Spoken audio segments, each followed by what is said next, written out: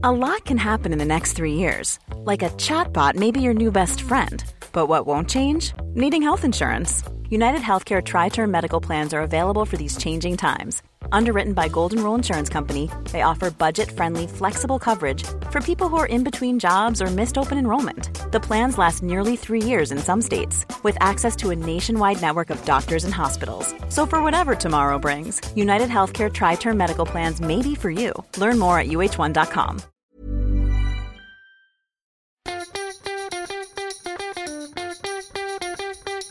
From Barangaroo Studios, the AusBiz COB is the key stuff you need to know about the day in business and finance. Well, hello. It is the 7th day of the 7th month, 2022. This is the COB, the stuff you need to know about macro markets and plenty more besides. I'm Nadine Blaney.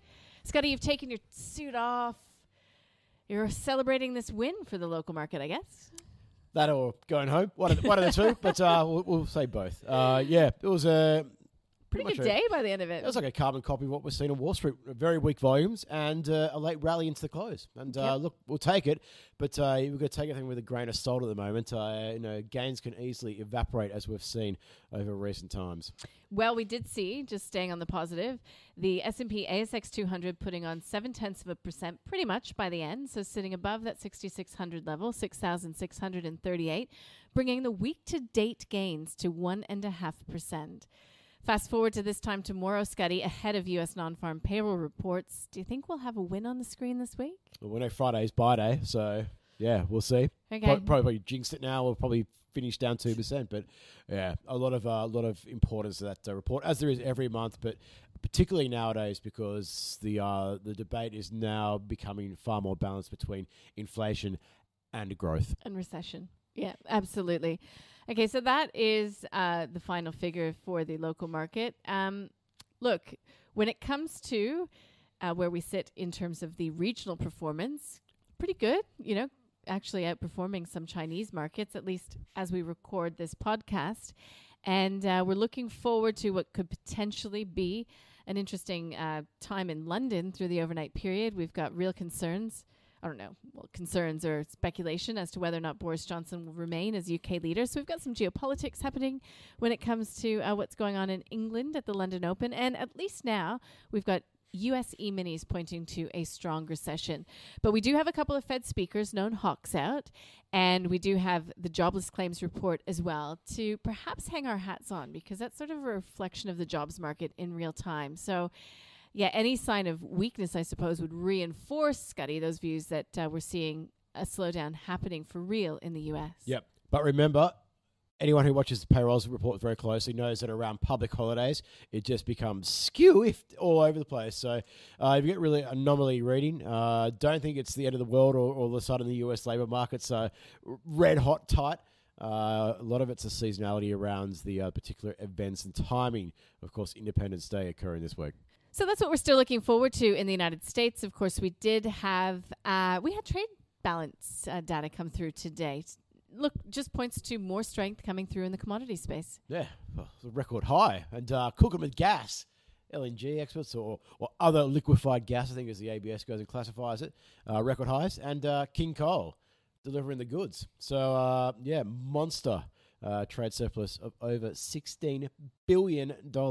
Yeah, coal actually overtaking iron ore as Australia's most valuable commodity export in this most recent read.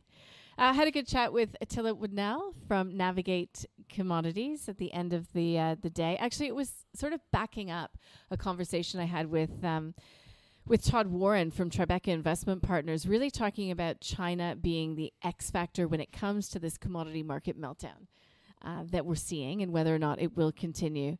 Look, if you have a chance, we've got in the show notes a link to that interview with Todd Warren from Tribeca. Really, really good conversations about commodities, whether he sees capitulation happening and where he sees value coming into this metals market and some of the local names here. Was it capitulation the gold market? It felt like that last night. Yeah, well, no, I don't think he reckons capitulation is here. But look, the gold miners today, we had a good chat about gold, didn't we? Or who was that with? Was that you? with Nick Twidell from FP Markets. Yes. Two Barrow boys talking about the spot price of gold. No, I just got thumped. It's been absolutely hosed. And look, we talk about inflation hedges and safe havens and the like. It's just nothing at the moment. But I suppose in relative speak, it's doing better than Bitcoin. So that's something to go hang your hat on.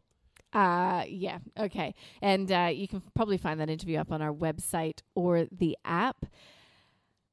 News, pretty quiet on the news front today in terms of corporate news. Bubs, out talking again. It's looking to get FDA approval for its infant formula beyond the November deadline.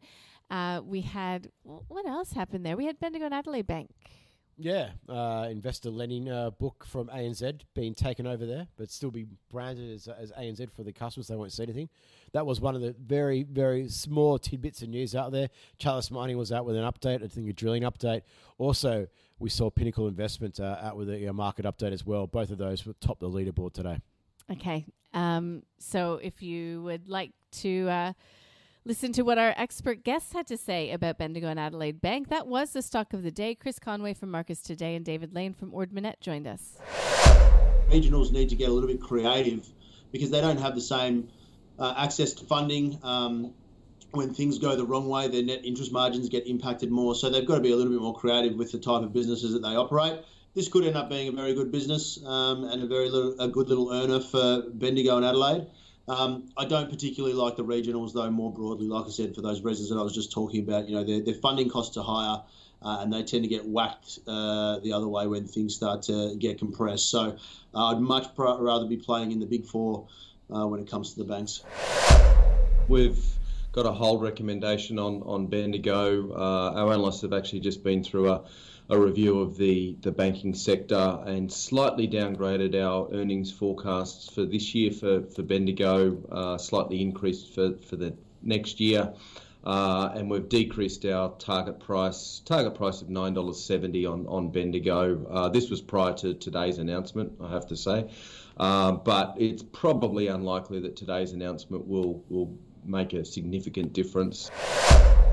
So that was not a ringing endorsement from either of our expert guests on the call today for Bendigo and Adelaide Bank. Yeah, reliant on term deposit funding into an economic downturn and very intense competition. So not surprised. Yeah.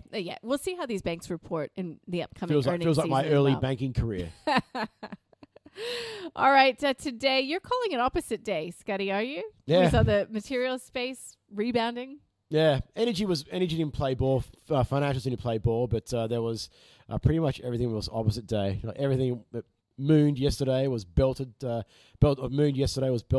and vice versa. There's not a lot of rhyme and rhythm out there at the moment, just like a seesaw, up and down. Up and down. I have a feeling that's going to be the theme for the remainder of the week, given all that we have still on the agenda to come. U.S. non-farm. Scotty will be giving us his monthly forecast on the last call once he's had a couple drinks put in him, no doubt.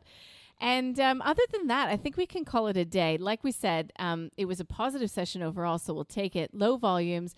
The market by the end of the session, computer has just updated, up by 0.8% to 6,648. And some of the best performers being in the materials space. And as you mentioned, Link Administration after that improved bid coming through from Canada's Dye & Durham.